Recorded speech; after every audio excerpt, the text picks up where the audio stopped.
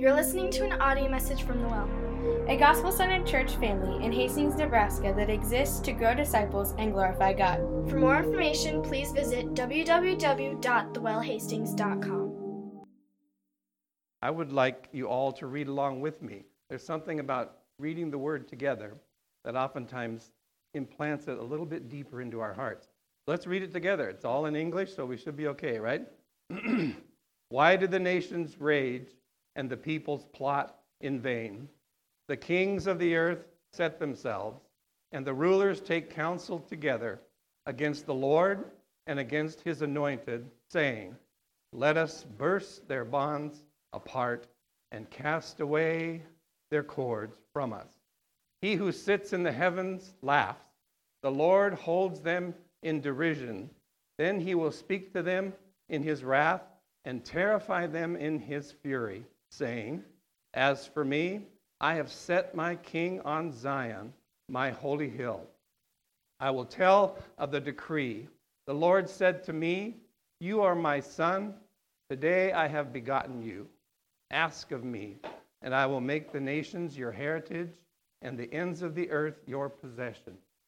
You shall break them with a rod of iron and dash them in pieces like potter's vessel. Now therefore, O kings, be wise, be warned, O rulers of the earth. Serve the Lord with fear and rejoice with trembling. Kiss the Son, lest he be angry and you perish in the way, for his wrath is quickly kindled. Blessed are all who take refuge in him. Thank God for that last sentence. Blessed are all who take refuge in him. Let's pray and just ask God to do something today, shall we? Father, I just give this time to you. I thank you, Father, for the Spirit of God that moves across a place like this, Father, and encourages us, convicts us, convinces us, Father, of the truth and the verity of your word. We thank you, Lord, for this psalm. We know that it can be a little laborious going through these, but Father, we ask that you would minister to us in a special way today.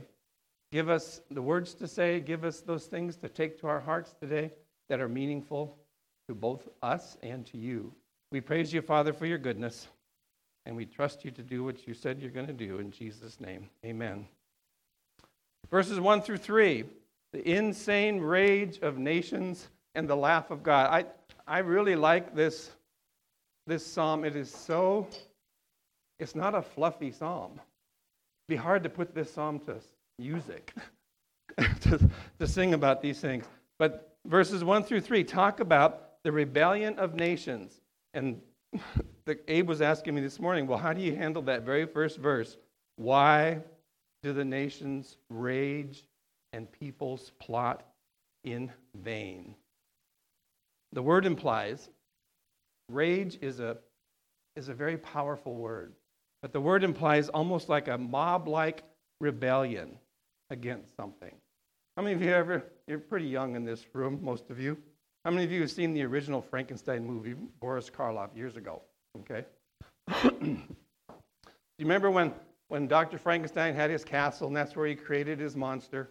And the people in the town, the monster was getting out and causing a little havoc in the town, right? And some people were not doing too well. And so they, as a town, decided that they were going to storm the castle and kill and find the monster and get rid of him. So I remember that scene. It's kind of it's a black and white movie. It's really old. But this mob comes down the street, all carrying torches, of course. And the rage and the anger that they expressed in storming that door is kind of exactly what this idea of rage here is in Psalm number 2. Because that rage is when a person finds themselves in that condition with that kind of rage, they lose control, right? You're totally out of control when a person is in that state. I don't know if you've been around anybody who's been in a rage, okay? I imagine everybody has at one time experienced somebody that has been raging. And in that moment, just with a single person that's raging, you find yourself, that person so out of control that you can't talk to them, you can't reason with them, you can't get to the bottom of why it is that they're so angry. And so this is the kind of rage and anger that David is talking about in this psalm.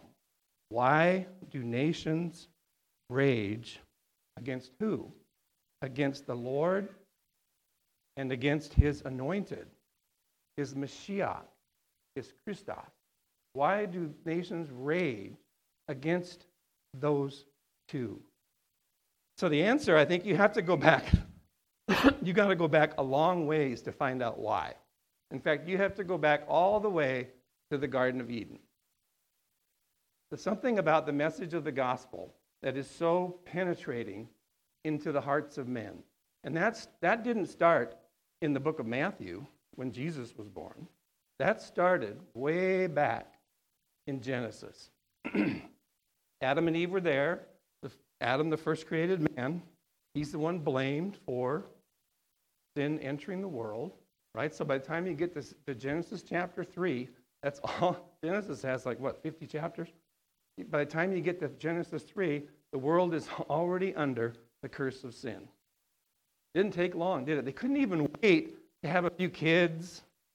Maybe those kids have kids, some grandkids, some great-grandkids, some great-great-grandchildren, then all of a sudden then somebody screws up and sins. But no, it had to happen right there with Adam and Eve. Didn't take long. And so that started the ball rolling. In other words, all hell broke loose and the battle began. Sin entered the world, and that was in Genesis 3, verse 15. The first gospel message. In fact, in Latin, the word is proto-evangelium. It is the first mention, they say, in Scripture of the gospel. And what does it say? It says, I will put enmity between you and the woman, and between your offspring and hers. He will crush your head, and you will strike his heel. And who do you say that to? Serpent, the devil, Satan. He will crush. Who's he? It's like one of Eve's kids, the seed of the woman, the offspring of the woman in the garden. One of those will crush Satan's head, even though he, the serpent, will bruise his heel.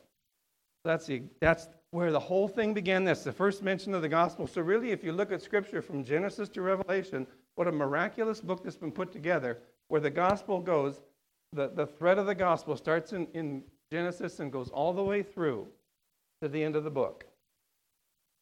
It goes through Abraham, Isaac, and Jacob, and the creation of the nation of Israel.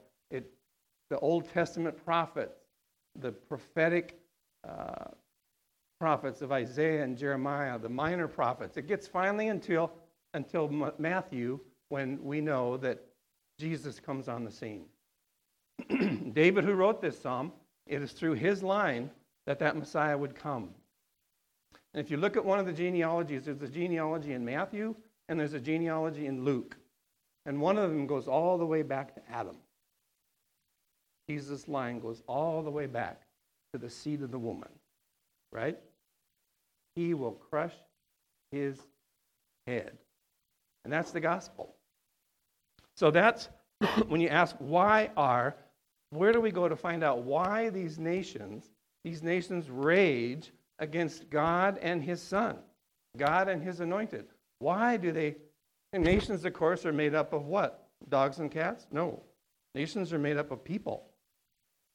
Millions and millions of people. And so nations are made up of individual people that have to make a decision one way or another about God, whether he exists, who he is, do they believe what he says about himself?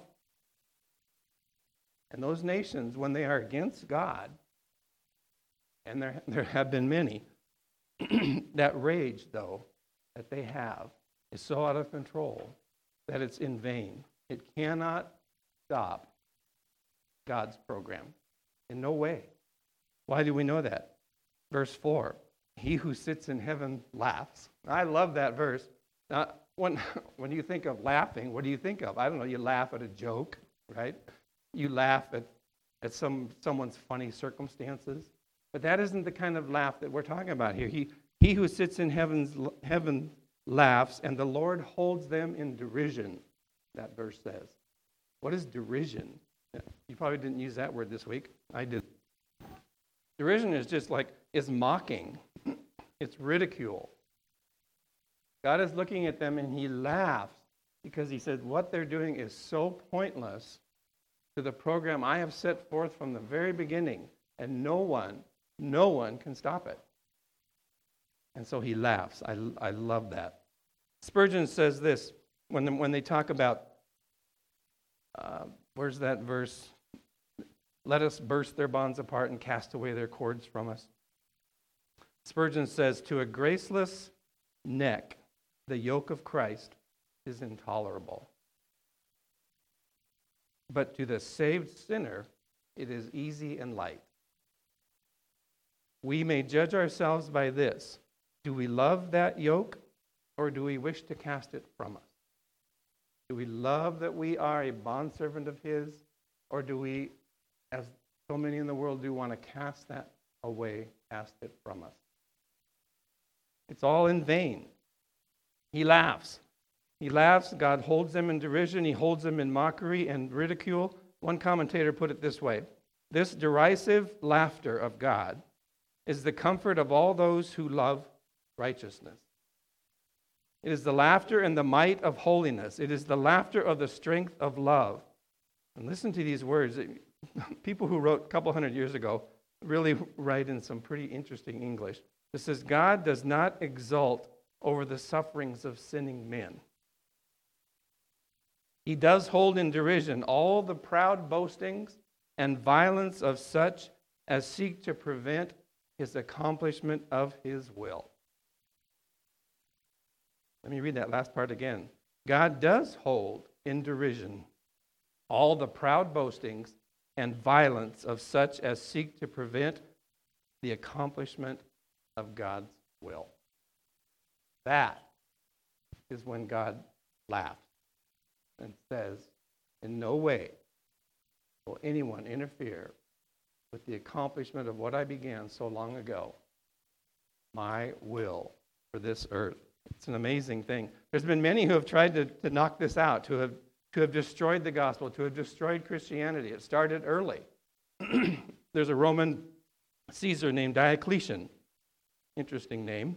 In like the 4th or the 3rd century, he was Caesar in the 3rd century into the 4th. He boasted and he said literally, I have extinguished the name of Christian and the superstition of Christ. But he's dead and gone, right? He's no longer here. Jesus still is. He did not succeed. And attempts have been made throughout all those years. From that century on, there have been attempts that have been made over and over and again to extinguish the gospel, to put out the light, to create an environment where everyone believed that there was no God and that especially there was no Jesus, and he was not who he said he was. There have been attempts at that for centuries, and there are still attempts today. God still laughs. What about our own country? As Stephanie was praying this morning, she was thanking God for the country that we live in, right? I do too. An amazing land. But even in an environment where still the name of Jesus can be proclaimed, there is still that raging, violent disbelief that wants to wipe out anything to do. Starts with taking down statues, starts getting rid of crosses, all these things, these symbols that represent some of the beginnings of our land. When those go, I guarantee you, Jesus is still going to be here. He still will be the one that is in control of everything that God has created. This land, thank God, still we have the ability to meet, to pray, to talk about Jesus, to preach about him, to go out on the street and do it if we want to. We still have the freedom to do that, even though even that is under attack. But there are nations around the world, in my lifetime, your lifetime, and until Jesus comes back, there will be nations around this world that want to stamp out the message of God, the message of the gospel. You can name some today. I mean, I'm sure it's pretty tough to go out on the street in China and preach Jesus, or in Russia, or other places, even now in Europe, where their churches abound but are totally empty. It's everywhere. But God still laughs. That, in a sense, should be encouraging. God especially wants these kings and rulers to know that there is a king that's greater than they are.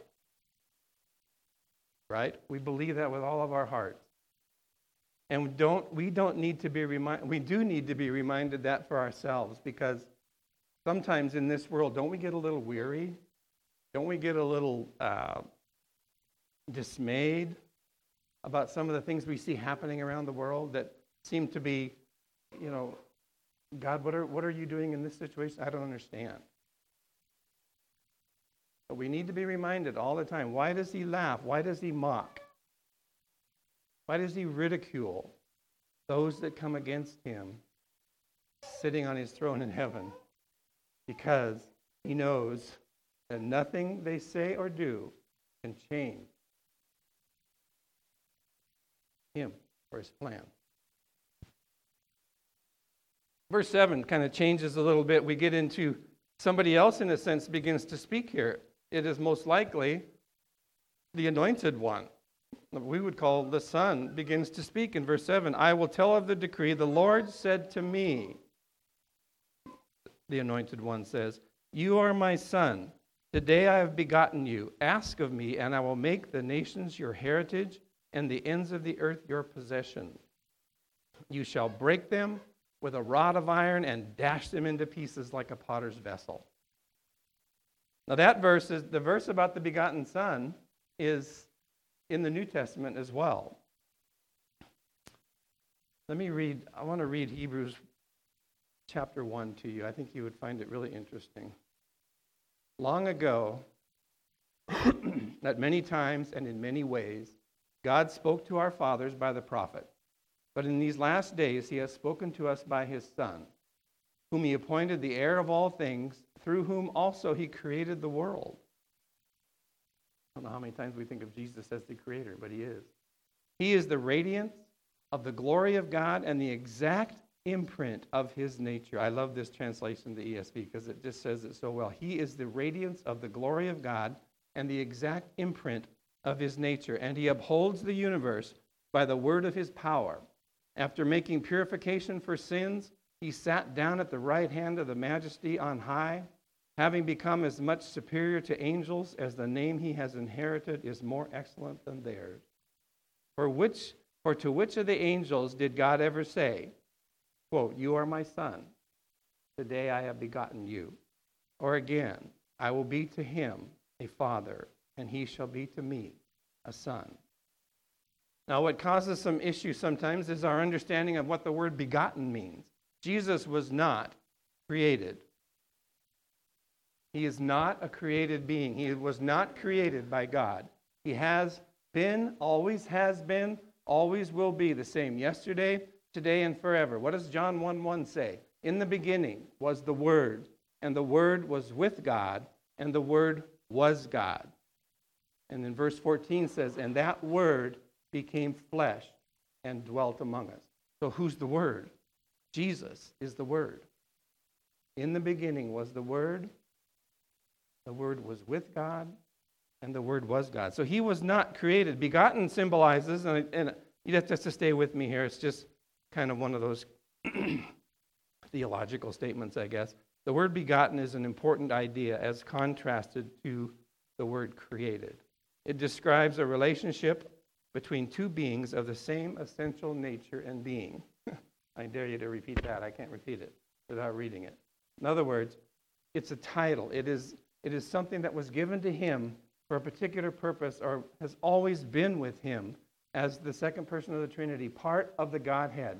He is and always will be the creator of all, and he will always be the Son, the title, the Son of God. And he chose to become flesh. And when that word became flesh, then that's where you see the God-man. And in no other way could God satisfy the sin that began way back in Genesis chapter 3. He couldn't satisfy that unless the one who died, the one who died on that cross, the one who was buried, and the one who rose again had to be an eternal being. And that was Jesus. That's what makes Christianity so unique. There is no other religion in the world that talks about this kind of act that God has done. And that's why Scripture says there is no other name given under heaven by which men can be saved. It's Jesus. There's no other way. We get in trouble sometimes for saying that, right? But that's what God says. That's the word. And so we take it to heart. So the begotten, don't let it bother you. It's just very clear. The Son is not a created being. John 1:1 claims it. But I think we should read also. What time is it? 11 o'clock. Oh, we got time. Funny. Colossians chapter 1, verses 15, says this. He, talking about Jesus, is the image of the invisible God, the firstborn of all creation. For by him all things were created in heaven and on earth, visible and invisible, whether thrones or dominions or raging nations, I've added that, or rulers or authorities. All things were created through him and for him. And he is before all things, and in him all things hold together. And then Paul says, and this is the one who is the head of the body of the church. He is our king. So it's extremely clear. He always been, always will be. The only way could the bloody cross and the empty tomb provide everything needed for a gospel message that saves is this truth about who he is, the begotten Son of God. Nothing else would have worked. Nothing else would have satisfied the sin question. He's king. All judgment has been given to him and him alone. So the final decree is in verses 10 through 12. It says, now therefore, O kings, be wise. Be warned, O rulers of the earth. Serve the Lord with fear and rejoice with trembling. There's that word fear again. Kiss the Son, lest he be angry and you perish in the way, for his wrath is quickly kindled. Blessed are all who take refuge in him. Again, that's that last verse, I guess, that last sentence. We could make a song out of that. That sounds pretty good. It's hard to make a song out of this. And so this psalm is so deep and so challenging to us that the New Testament writers felt it was important enough to extract out of it and give us a second meaning for Psalm 2, the Son of God. We can defy God, we can perish, or we can surrender to him.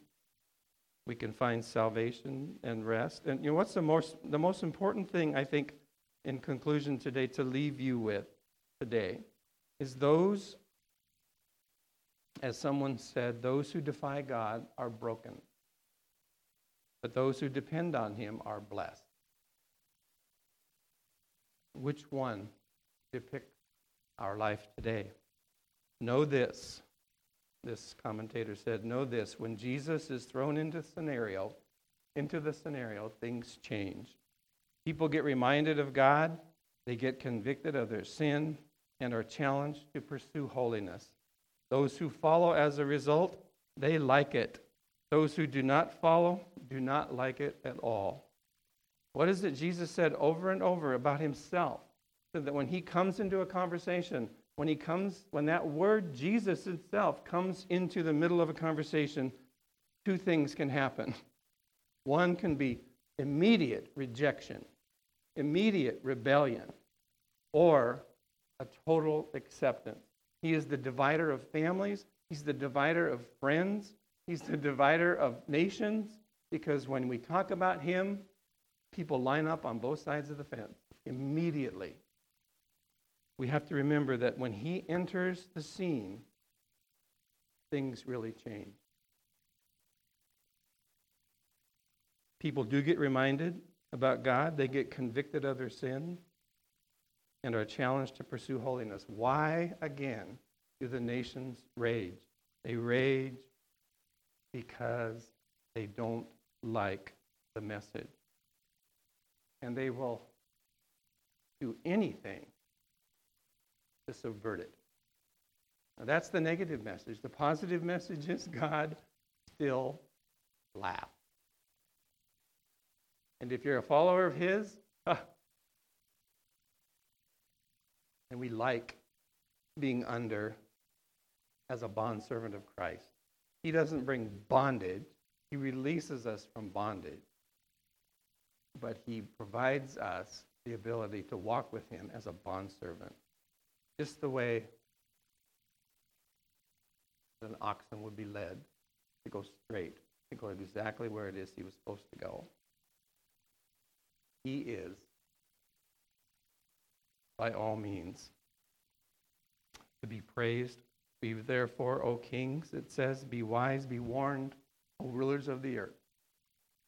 That was true 3,000 years ago, and it's true today. Be warned, O rulers of nations. What does Scripture say? Paul says, God is not mocked. Plans that are made against Him fail. And grab onto that, because I need to do that. You need to do that, because we live in a world where we see and hear things that are so particularly anti-Christian, anti-God. Right? It's everywhere. And it has been. There's nothing new under the sun, right? This sort of rebellion has been going on for a long time. But we're alive now. This is our generation. We live in a time when all kinds of amazing things are happening. God is still at work doing what He set out to do way back in Genesis chapter 3. And it's not over yet. We're not to the book of Revelation. You want to preach through a difficult book? Grab that one. That'll get you. But that end hasn't come yet. That completion of the gospel, that fulfillment of what the gospel has promised, to be with Him forever, to get rid of this problem called sin, and to extinguish it and eradicate it forever and ever, will someday happen. But it hasn't yet. Right? We look forward to it. Paul says you should be looking forward to it every day. But where do we fit in this? We fit because we need, not only as believers, we need encouragement. We need someone to come alongside of us, which is exactly what the Holy Spirit does. He is the encourager. He is the one who intervenes for us, almost like a lawyer would for his client. He comes alongside of us to give us the things that we need. And trials come, as we talked about before we came out here this morning. Trials come in life. Life is messy. What are trials meant to do? Trials are meant to bring us to a certain point of acknowledgement of who it is who's really in charge, but also is to produce in us something. Is to produce in us endurance, patience. Is to produce in us the works of God, the works of the Spirit, the fruit of the Spirit. Love, joy, peace, patience, self-control. All those are to be results and indications of the Spirit working in our life. So let them rage. Doesn't bother me. In fact, the more people rage against Him, the more something builds up inside of you to give you the strength that you need to be able to repel that enemy. That those thoughts that come, those people that come against you, those people that come against Him. That just makes something rise up in you and me. And that's what it's meant to do. The gospel is with us and has been with us for a long time. And it started a lot longer ago than we ever thought. Because the Bible only has paradise in a tiny, tiny little bit in the beginning. And then everything fell apart. And we've been dealing with it ever since. If you believe the Jewish calendar, we're not quite yet to 6,000 years. Not millions of years, sorry, don't believe that. But almost 6,000 years ago, all this stuff happened. Think what's happened in all that time. And in the middle of it, it's almost like, look at an hourglass. Picture an hourglass in your mind. Can you do that? We don't use them much anymore, but they're cool to put on your fireplace, right? But the sand on the top is all this giant bunch of sand begins to come down, and it comes down into a very narrow part of the hourglass and then begins to spread out. And that's kind of the way history has gone. God has narrowed it down from the very beginning to where we finally get to Matthew when Jesus was born. And then after that, what happened? Sands of the hourglass begin to spread out again. And his message, what did he say to do? Go ye into all the world, preach the gospel. All the world. The book of Acts says you go to Jerusalem, go to Samaria, and then to the utter parts of the world.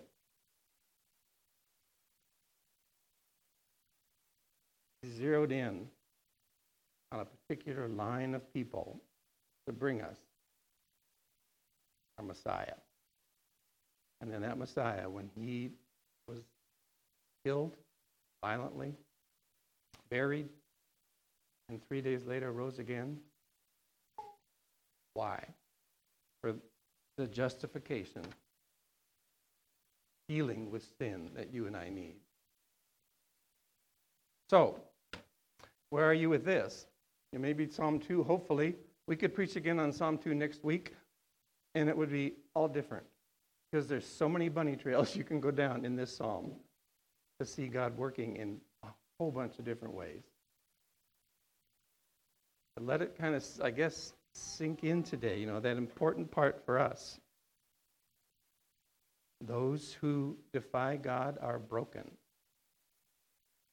Those who surrender to him find salvation and rest. Those who follow him, they like it. Those who don't like it at all.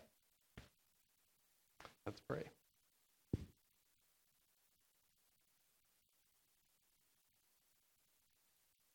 Father, we're so thankful today for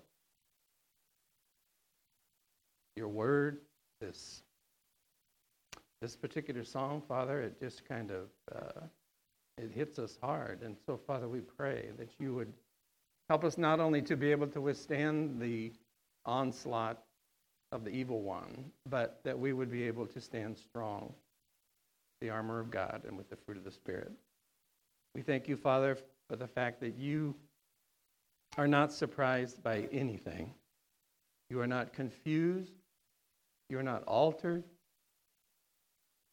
You don't change your program. And that gives us, Father, the anchor that we need to live our kind of hectic, helter-skelter lives that we live today. Give us and grant us, Father, the knowledge of that foundation. Give us the joy that we can have as part of your family. Give us, Father, the desire to see others join that family. We thank you, Lord, for calling us. We thank you that we got to choose the one who chose us. So, Lord, we pray that you would take all the stuff that has happened this week and the last couple of weeks, all that's going to happen in the week coming, starting tomorrow. That, Lord, we'd anchor ourselves totally in the knowledge that you and your plan will not be put asunder. So we thank you, Lord, for this good day. We thank you, Father, in a positive way that you are the King. You have set yourself above all else, and we praise you for that. In Jesus' name, amen. You're listening to an audio message from The Well, a gospel-centered church family in Hastings, Nebraska that exists to grow disciples and glorify God. For more information, please visit www.thewellhastings.com.